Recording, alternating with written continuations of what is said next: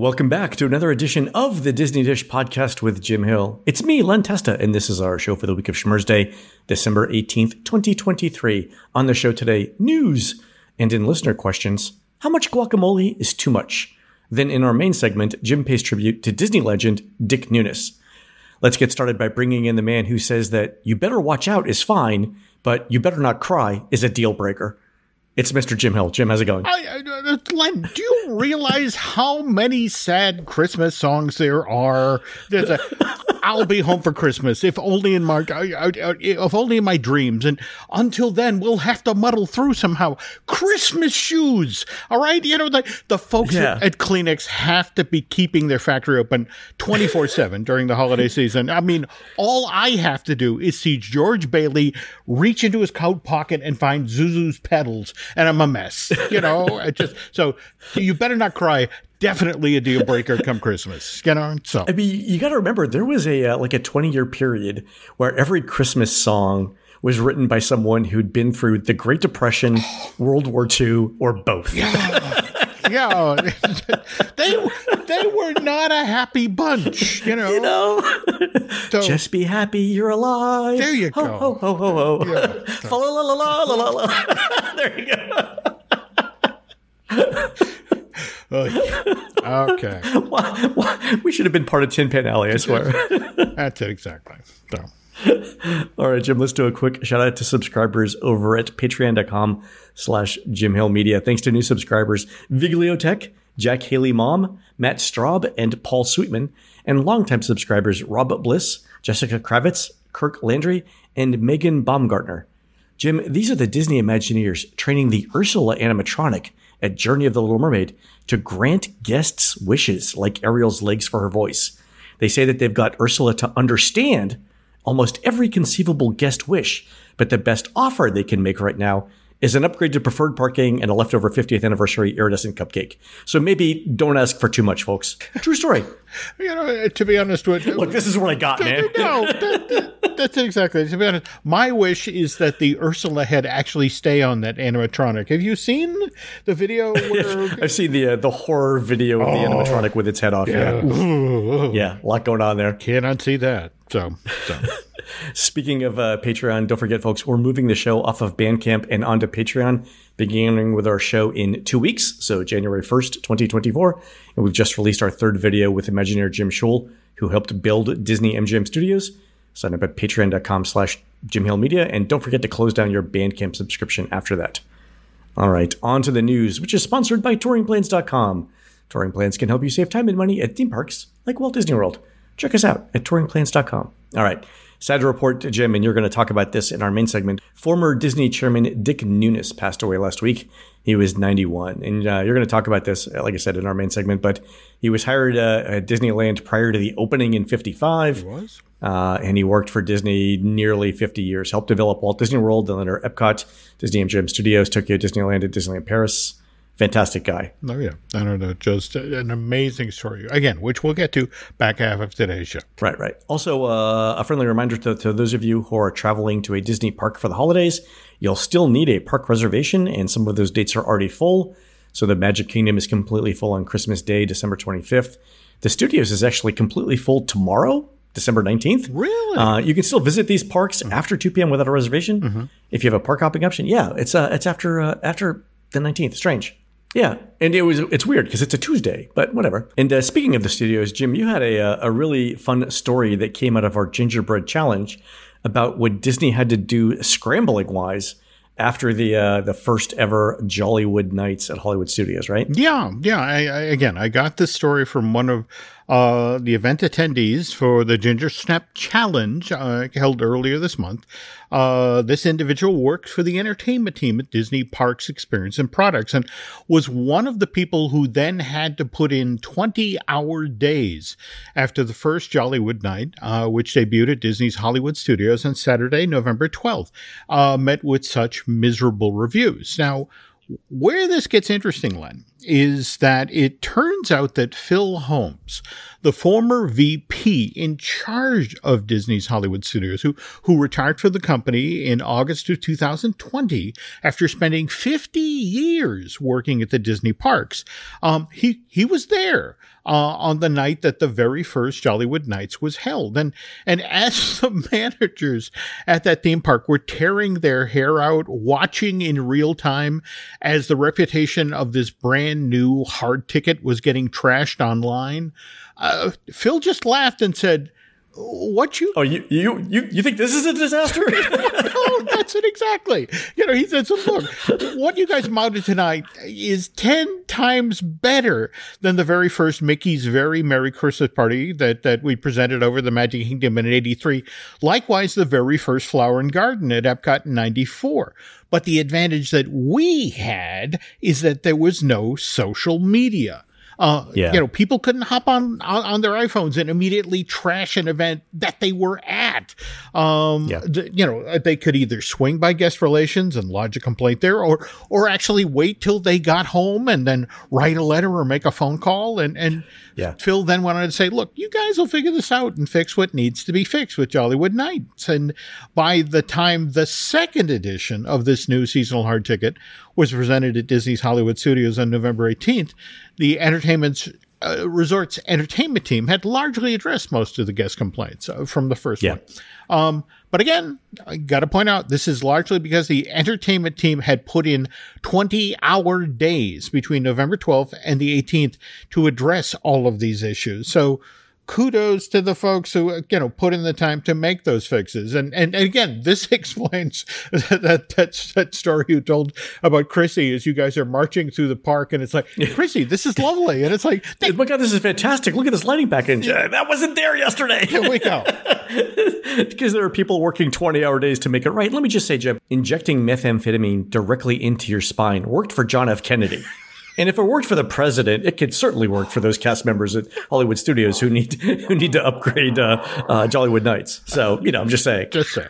Wow. Okay. Also, I love that Phil is providing leadership there, because one of the sayings that I remember when I worked at American Express was from CEO Ken Chenault, and he said one of the jobs of a leader is to define reality and to provide hope. So, I can imagine Phil Holmes standing in the middle of Hollywood Studios while everything's going up in metaphorical flames and there are cast members running around like doing the Kermit flail. It feels like, takes a drag on a cigarette like, "You think this is bad?" And then, because it calms everybody down. It puts things in perspective, right? It does. And then it tells everybody that things can be fixed. So that's good. That's an example of leadership. I really think that's true. Fantastic story. All right, Jim, on to surveys. Catherine sent in a Disneyland food survey with a question I don't think we saw in the similar survey from Walt Disney World. And here's the question. Which of the following best describes how you and your travel party feel about eating during a trip to the Disneyland resort? If none of them completely describes you, please pick the one that comes closest. And your 4 choices are: eating is a highlight of our trip. The second choice is, well, it's not the highlight. Eating is an important part of the, quote, Disney experience. Mm-hmm. The third choice is there's so much to do at Disneyland that eating is fairly low on our priority list. And then the fourth choice is eating is just a necessity to sustain us while we do the attractions. And the reason why I like this question, Jim, is because it addresses the difference in demographics in Disneyland, where most guests are locals, versus Walt Disney World, where most people are coming from out of town. So I suspect that if you compared these survey results from Disneyland and Walt Disney World, you'd get a majority of people choosing one of the first 2 options in World, and Disneyland would be different. What do you think? It's what's fascinating about this question is I would imagine what your go-tos are at the park really depend on when you first visited. I mean, if you're somebody who went in, say, the early 60s, Dole Whip, because I had an amazing Tiki Room show. Whereas, if you jump ahead to the late 60s, early 70s, it might be beignets and a mint julep in New Orleans Square. And then I want to say churros didn't come in till the 90s or thereabouts. So, the thing that your family does, or you and your friends do every time you're at Disney, food wise would have to depend on what was the big thing when you came through the door. Yeah, I mean, imagine somebody who hadn't been to Disneyland since like 1960 comes in today and sees, churros and corn dogs and turkey legs and is like, America has succeeded by any measure that matters. Well, we won the Cold War, and this is proof. There you go. My day, we had warm water and popcorn. It's like, hey. We liked it. There we go. Right. So, all right. And speaking of food choices, this listener question from Stincy Linson says this: I got the same Epcot survey about dining choices that you spoke about last week. When I was taking it, I got the vibe that they were trying to get a sense of what to do about sit-down restaurants in a theme park that has become so wholly about festival booths. How do they fill reservations when everyone spends all their time dining at festival booths? My responses made it clear that I only booked a table service restaurant because I needed to for Candlelight Processional, and I felt I had no choice. And I was pretty mad about that, as Le Cellier was running an hour behind. Maybe there's no data to back that up, and they're not having trouble filling tables at restaurants. That's just how I interpreted my survey. And this is a great point, because, I mean, you got to think that Epcot's sit-down restaurants suffer every time that there's a festival, right? Yeah, and in fact, what's kind of intriguing when you think about things like Space 220, where face it, you can't really see or understand that show from the outside. You have to have done the legwork, so to speak, the research. This is interesting. I have to say, going forward and thinking about what happens when Communicore Hall opens, and we see the garden, so to speak, being used the way it's intended with the festival kitchens and the food carts coming online. Even more choices in the front of the park. Yeah. I mean, I think one data point that supports what Stancy Linson is saying is the fact that Restaurant Marrakesh has not reopened after 3 years in World Showcase. And it was always the last restaurant to fill up on busy days. Mm-hmm. But so the popular restaurants, the beer gardens of the world, things like that, they're probably still doing fine. But it's the second or third tier choices where I think you're seeing a lot of people say, you know what, I'll just take my chances at the booths. And that's why Restaurant Marrakesh hasn't reopened.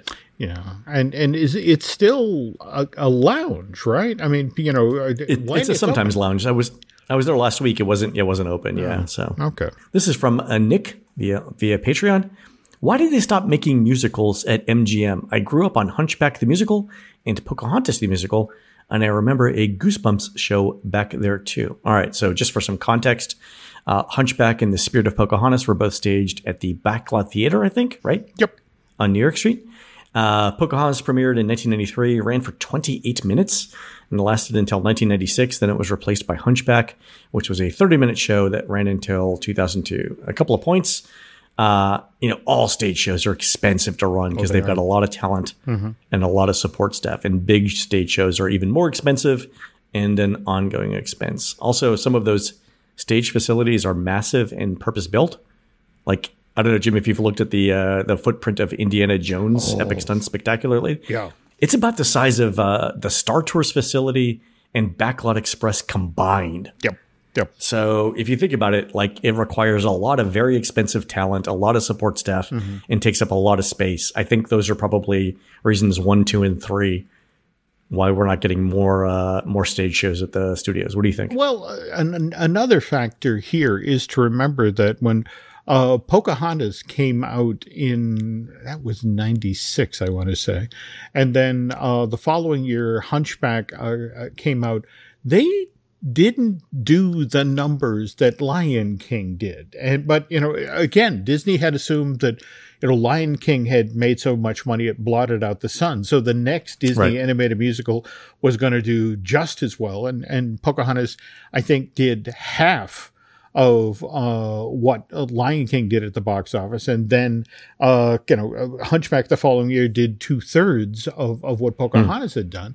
And suddenly Disney got concerned about, hey, putting these big musicals in the park off of films that we thought would be hits, may not be the smartest play, and they got cautious. So, it's just kind of interesting to me. You look at something like Tangled or Frozen, and we got the Frozen sing-along show.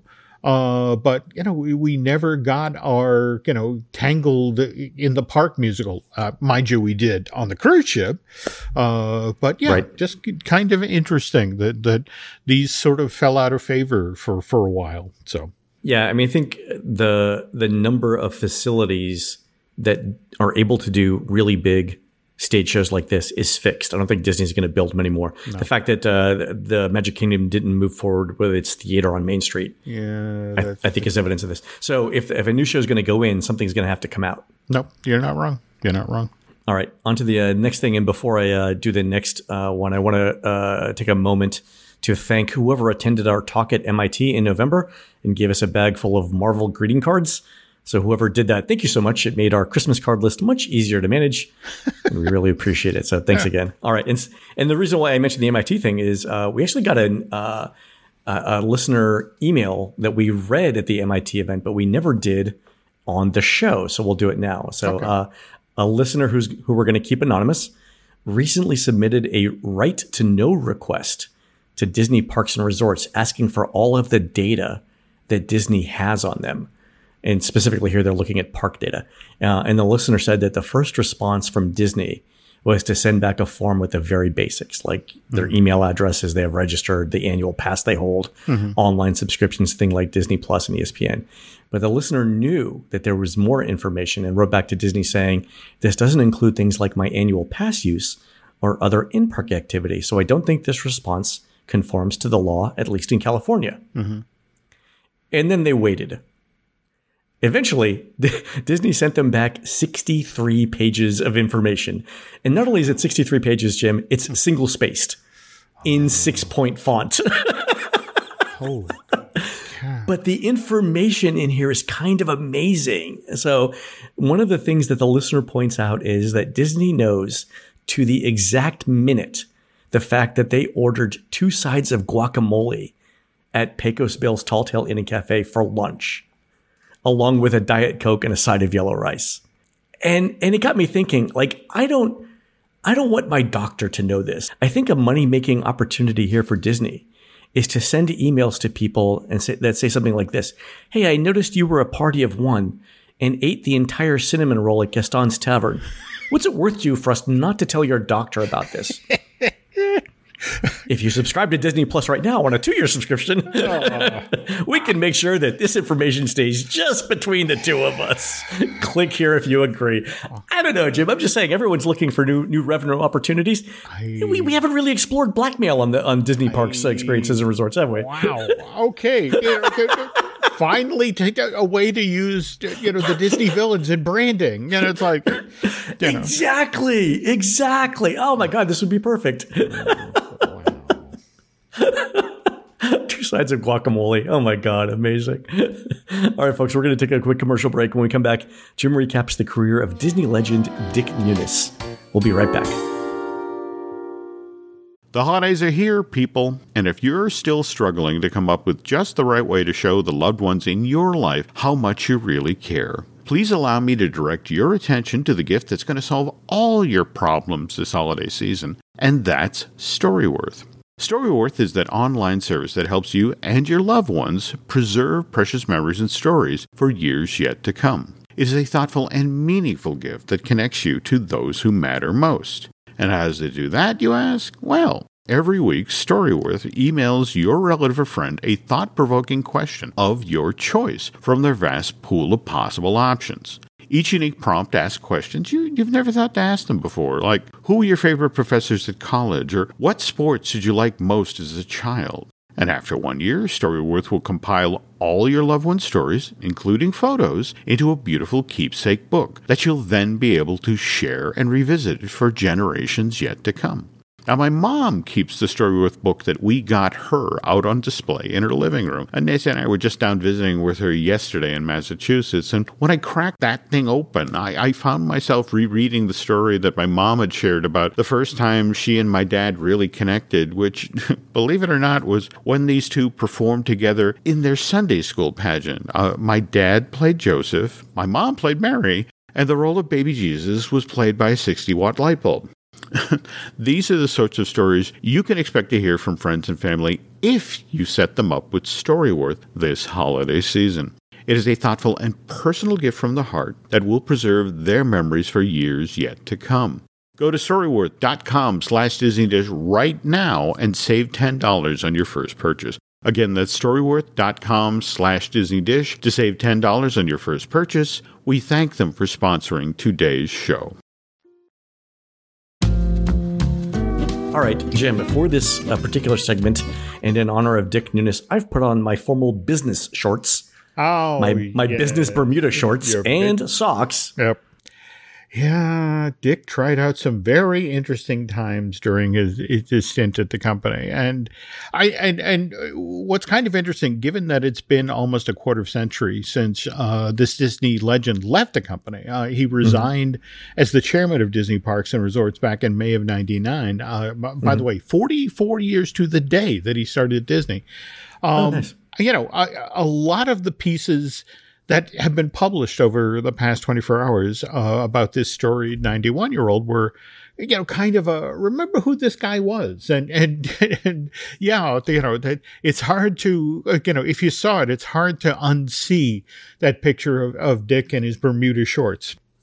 He was pushing the frontiers of business attire, Jim. Well, he was, more to the point, because he was living and working in Central Florida at that time, and it's like, oh dear Lord, I'm burning alive in this business suit. Let's I love it. I mean, how many of us would rather wear shorts to work? I mean, let's face it. Absolutely, you know but anyway, if you ever had dealings with Nunis, and I was lucky enough over the 45 years I've worked as an entertainment reporter to get a couple of sit-downs with the guy. You never forgot him, because in spite of him wearing those Bermuda shorts and having very cute knees, Dick Nunis was tough. Mind you, he was a Disney guy through and through. And given that Dick learned directly from Walt himself how the park should be run, there was no bigger true believer when it came to doing things the Disney way. But behind that constant smile and incredibly firm handshake, there was steel, and not to mention a distinct "don't F with me" attitude. You know, you know, what you'd expect from a guy who was born during the darkest days of the Depression. This was back in May of 1932, Cedarton, Georgia, a tiny little city, northwestern corner of the state. Nunis family, hoping for a better life out west, traveled, as so many did in the mid-1930s, out to Southern California, where Dick then grew into a promising amateur athlete. Now, thanks to Marvel, Disney fans now have a basic understanding of the multiverse and how different paths in life could lead to different outcomes. And for a time there, it looked like Dick was destined for a career in professional sports. He got a football scholarship in 1951 to attend the University of Southern California. And this 182-pound defensive back seemed destined for great things until in Nunis' sophomore year at school, this would have been 1952, during a heated game with USC's hated rival, UCLA, Dick broke his neck. And that was it for Nunis' career in sports. Yeah. Takes a year or so off to recover from the injury, and then graduates from USC with a Bachelor of Education in the spring of 55. But at that point, this then 23-year-old really doesn't know what he's going to do with his life. His dream of being a professional football player is over. But then one of his teammates at USC, a guy, a name you may be familiar with, Ron Miller, offers Nunis a suggestion. It's like, look, you have a bachelor's in education. My father-in-law is building this thing out in the orange groves of Anaheim, and he needs to train a whole bunch of employees to come work at the place. And if you want a job for the summer while you sort things out, why not apply there? I'll put in a good word with him.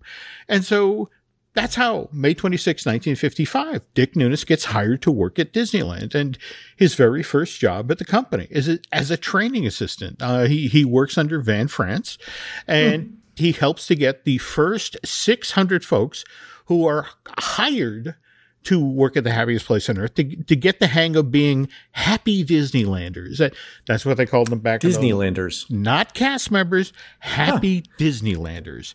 And Nunis was definitely a happy Disneylander. He loved being part of the original team that pulled this family fun park up out of the ground. And so when the summer of 55 gave way to the fall, Dick put off the idea of using his bachelor in education to get a real job as a teacher and opted instead to see it, to stay at Disneyland and see what other opportunities presented themselves. But so it's funny that he has a bachelor's in education, because I think I've talked about this very early on in the show. But I think I'm one of the very few people who actually uses their undergraduate degree in the field in which it was obtained. Like, nobody uses their college degree, right? In the field that they studied. You are not wrong. Because I remember talking to somebody at American Express who was very high up in leadership and technology in the technologies group, and they had a PhD in anthropology, and I was like, I don't see it. And then she's like, you don't see it? Look around at this organization. You don't see it? And I'm like, never mind. I got you. I'll be digging down on those files right over there. So exactly. Okay. Anyway, all right. So Nunis gets referred by Ron Miller. Yep. He starts off in training happy Disneylanders. All right. What happens then? Well, he transfers out of training and finds a gig as an attraction supervisor at the park. And it's during this time, Len, he has his first real run-in with Walt. And as the story goes, Nunis was the area manager in Adventureland at the time. And after Walt went on the Jungle Cruise one Sunday afternoon and had a shorter than expected ride, Disney went out of his way to find the then 25-year-old Nunis and climbed up one side of him and down the other, complaining that he had just gotten a 4-minute long ride on an attraction that was supposed to be a 6-minute long experience. And but Dick's like, but Walt, we have enormous crowds in the park today and a huge line here in Adventureland. And, that's why I told the skippers to speed it up a bit so they could get back to the dock faster and then take the next boatload of guests out, on a cruise quicker, and, thereby getting Adventureland attraction line down to a manageable size and lowering guests' overall wait time. And Walt just would not have it. Yeah. And he's like, look, he told Dick, look, these people paid for a 6-minute long Jungle Cruise, and you're going to make sure that they get it. Don't worry about the line. Always give the guests the best possible show. That's what they got in line for in the first place. They heard the Jungle Cruise was a great show, and we always need to deliver on that expectation. And you gotta think, Jim, that if you were working the Jungle Cruise in the 1950s, you're basically living at Rick's American Cafe in Casablanca, because everything happened there. Oh my God. All right. So Walt talks to Dick. What happens next? Well, because he learns this lesson firsthand by having Walt Disney yell at him. Dick kind of remember that. Dick Nunis never forgets it. And more to the point, Dick begins to borrow Walt's educational technique, which is to say, you come down hard on people, frighten them, so they then always do what you say. Right. And so now, because Dick Nunis consistently delivers in whatever department he is placed in at Disneyland, he quickly rises to the ranks. And by 1961, Nunis is now director of park operations. I mean, he's only 29 years old. And more to the point, he's one of Walt's most loyal lieutenants. And I have to stress here, Len, that one of the main reasons that Disneyland ran so smoothly in the 1960s was because there were people in Anaheim who were deathly afraid of Dick Nunis. They knew he was one of Walt's favorites, and Dick knew it too. And to be honest, there were just a lot of folks who worked at the park who were afraid to cross the guy. Now, where this gets interesting is in December of 66, things got interesting for Dick for a while. There were a number of folks he had crossed at the park over the years who were now looking to settle some scores. But Nunis, again, who had played football, realized that sometimes the smartest play was to just step off the field for a while, and so when things started to get hot in Anaheim, he thought this might be a nice time to change locations, maybe go someplace a little hotter, like, say, Orlando. Dick becomes part of the team that originally develops Walt Disney World. And interestingly, when this project began to wobble in 1968, and you and I have talked about this, Len, there was that time where the company gave serious thought to not developing the whole 40 square miles, but just concentrating, literally abandoning the idea of doing World Drive and putting the Magic Kingdom basically where the ESPN Wide World of Sports is right now, at the corner of 4 and 192. And we talked about it, and it was like one of their original ideas. But imagine the long-term consequences of that. Yeah. We would not have what we had now. No. And that's what Dick said, to the effect that we need this 6 mile north-south road. We need to go all the way out to Bay Lake and dig Seven Seas Lagoon and all that. And what's interesting is that Roy O. Disney, Walt's brother, noticed how passionate this kid was about this project. So when they really got in trouble, when it looked like, that Disney World, this was the fall of 1970, when suddenly U.S. Steel's like, oh, by the way, theme park will be ready, hotels will not.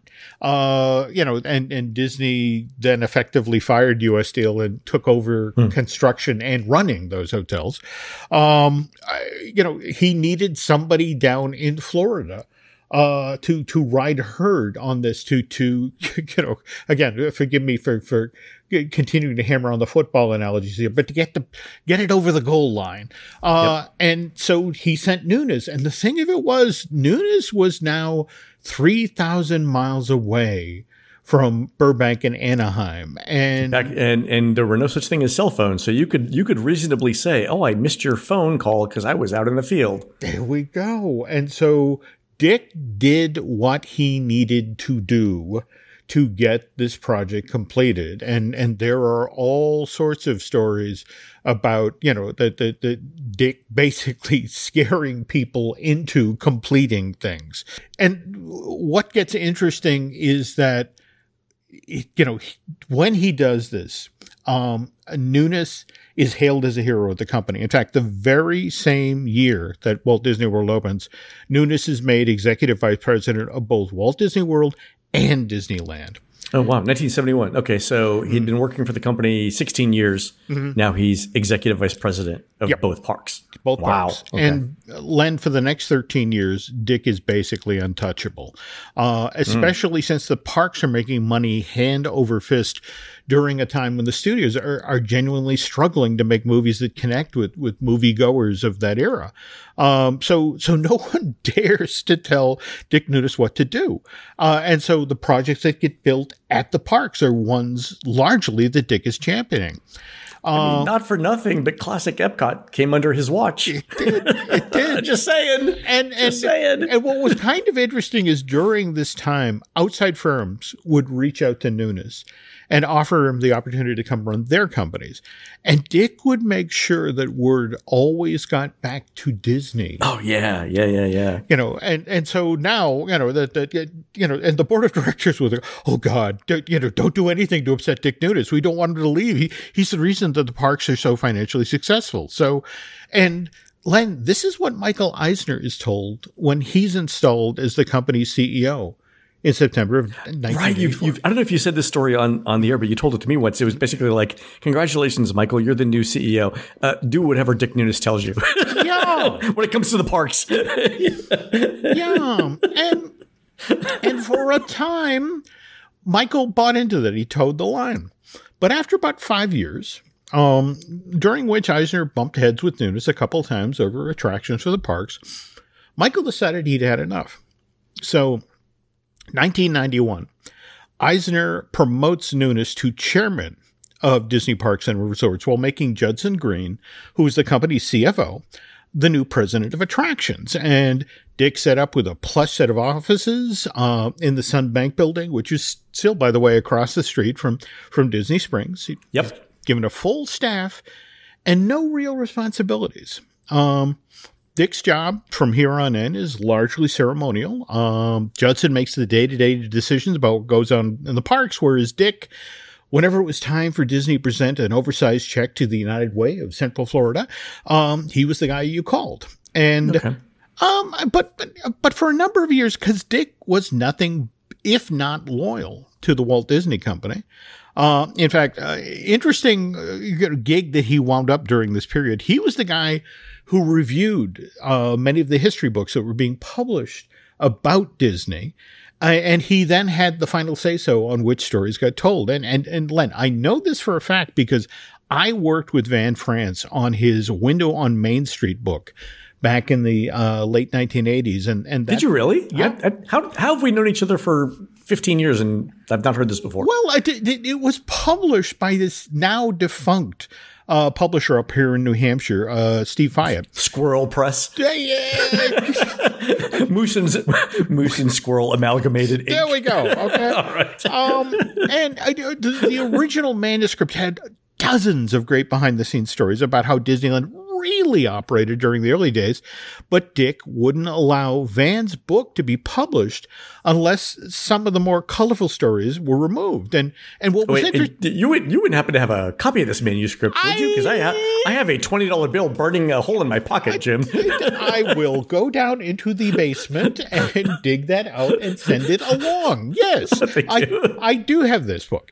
And the interesting thing, Nunis was able to do this because, well, at the time, France was in charge of the Disney Alumni Association, which needed permission from the company to stage events and member meetups in the parks. And more to the point, a lot of the pictures that Van wanted to include in Windows of Main Street had been taken by official Disney photographers. So they were property of the company, and Dick just wouldn't allow Van to use those images without first removing a number of stories. But again, I'll get you a copy. You can look at it. Ooh, good stuff. Okay.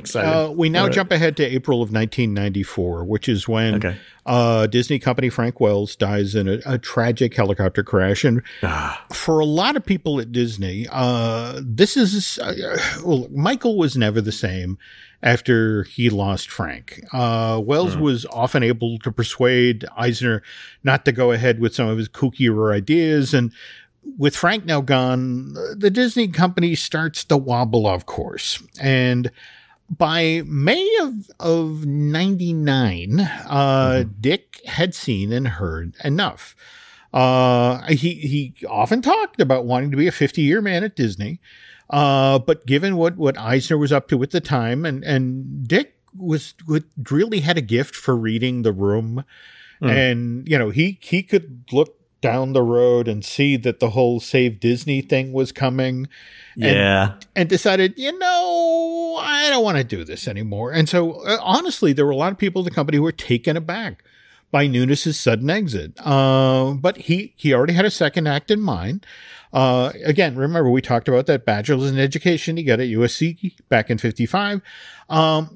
Dick decides he's finally going to make use of that degree by joining forces with the University of Central Florida. And this is the part of the story that I think a lot of Disney fans don't know. That then the Florida governor, Jeb Bush, reaches out to Dick. He's heard that, he's not necessarily happy, with what's going on at Disney. In fact, there was a joke at the time that the people who worked on the third floor of the Sunbank building, which was just below his, Nunis's executive suite, they could, on quiet days, they could hear him groaning upstairs and pulling against his chains, So Jeb reaches out to Dick and said, hey, look, we're getting ready to set up a board of trustees at each of the Florida State universities. And, we know that you're an enthusiastic Central Florida resident, and how would you feel about being a charter member of the board that we're looking to set up at the University of Central Florida? And that's the thing. Dick had, again, remember, had come from Cedarton, Georgia, had become, moved out to Southern California and really liked it there. I mean, surfed and the whole bit. But Central Florida was really a good fit for Nunis. So he happily took on this position and just threw himself into the board of trustees assignment. And what was interesting is because Nunis obviously had a lot of experience when it came to building things in Central Florida.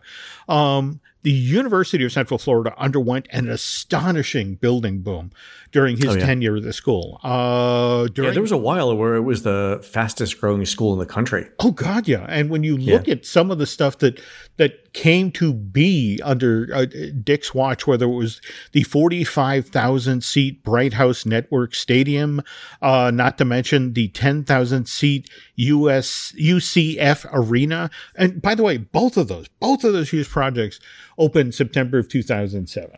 And wow, same month. Same Two month. Huge construction projects. Wow. Yep. And but here's the thing. The very next year, Dick has turned 76, and and I know it's the cliche that want to go spend time with my wife and family, but at this point, again, he had time away from Disney. He'd accomplished a lot for the local community, and it's like, it's my time. It's my turn. Yeah. Now, mind you, he stays a proud Disney alumni, though it's been said that he didn't always recognize what the company had become, what with the acquisition of Pixar and Marvel and Lucasfilm and Fox.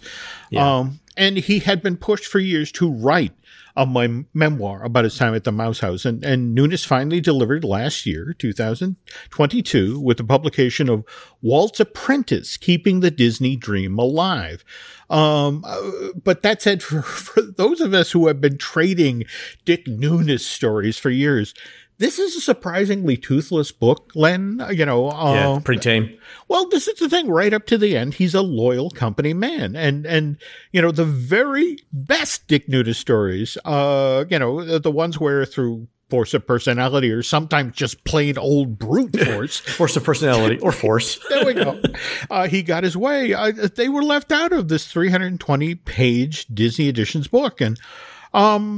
Look, a lot of Disney fans like to quote something Walt was supposed to have said, which is, if you can dream it, you can do it. And by the way, Walt never actually said that. I mean, what I mean is Marty Sklar wrote that phrase for Walt to say in an episode of the Wonderful World of Color TV show, but Walt never said that in day-to-day life. It never came up in actual conversation.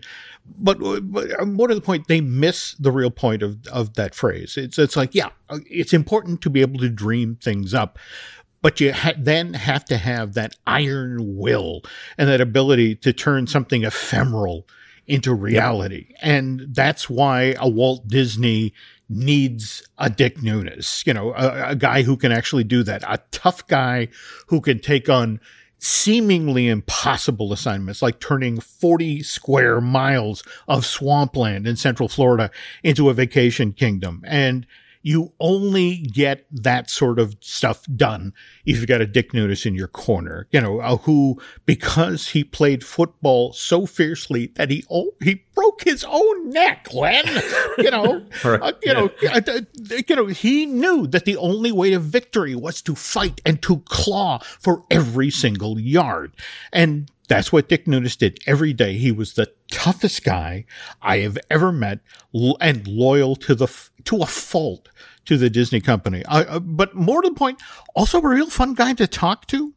Really? Yeah, I remember getting to sit down with him once, and I figured the way in was to talk about projects that he had championed, that the company had not gone forward with. And so I brought up that New Orleans-themed hotel and restaurant that the company had once planned on building next to the Lily Bell in Lake Buena Vista, where Disney Springs is today. Oh, I didn't know that was a Dick Nunis idea. Oh, God, yeah. And it turns out, you got to remember that Dick was at Disneyland when they opened New Orleans Square and then had to leave to go work on Walt Disney World. And so he'd always wanted that in Florida. So he was finally going to get that built. But he opened like a flower to me, and he was talking about, oh yeah, we were going to do that. But what was really going to put that over the top is we were going to extend the monorail from Epcot over to the shopping village. And not only that, we were then going to create a people mover line that you could have gotten off the monorail, and then the people mover would have taken you not only to various stops within the shopping village, but it would also serviced Hotel Plaza, and even remember the Lake Buena Vista Country Club and the tree houses? Yep. Yeah. Yeah, that was my sister actually stayed at the Treehouse Villas back when in its first incarnation. Yeah. Yeah, and ironically enough, this was one of the very first things that, when it was presented to Michael Eisner, it's like, yeah, we're not doing that. But anyway. You know what's funny? That in talking to Jim Scholl, we realized that there was actually a proposal to extend the Skyliner to Disney Springs. So that idea is still a good idea. It's still valid. It is, and maybe someday Bonnet Creek will let that happen. But anyway, we'll call it the Dick Nunis line. There we go. All right. Anyway, Mr. Test and I wish to express our heartfelt condolences to the friends and family of Dick Nunis, one genuinely tough guy. And honestly, folks, every time you enter the Magic Kingdom, you should thank him. And Dick will definitely be missed. Oh, fantastic story, Jim. All right, folks, that's going to do it for the show today. You can help support our show by subscribing over at patreon.com/JimHillMedia, where we're posting exclusive shows every week. On next week's show, we're going to talk about the many ways Disney has done A Christmas Carol, including a never-built attraction. You can find more of Jim at JimHillMedia.com and more of me, Len at TouringPlans.com. One last thing, a GoFundMe has been set up in memory of our beloved producer, Aaron Adams, who passed away a couple of weeks ago. You can find that at tinyurl.com/AaronZAdams. And donations there will go directly to Aaron's wife, Sabrina. And on that GoFundMe page, no donation required, you'll find a link to what I think is the best show Aaron ever did. It's our American Adventure script, which was a Bandcamp exclusive, so most of you have never heard it. It's really amazing. And Aaron plays the role of Will Rogers. That's over at tinyurl.com/AaronZAdams.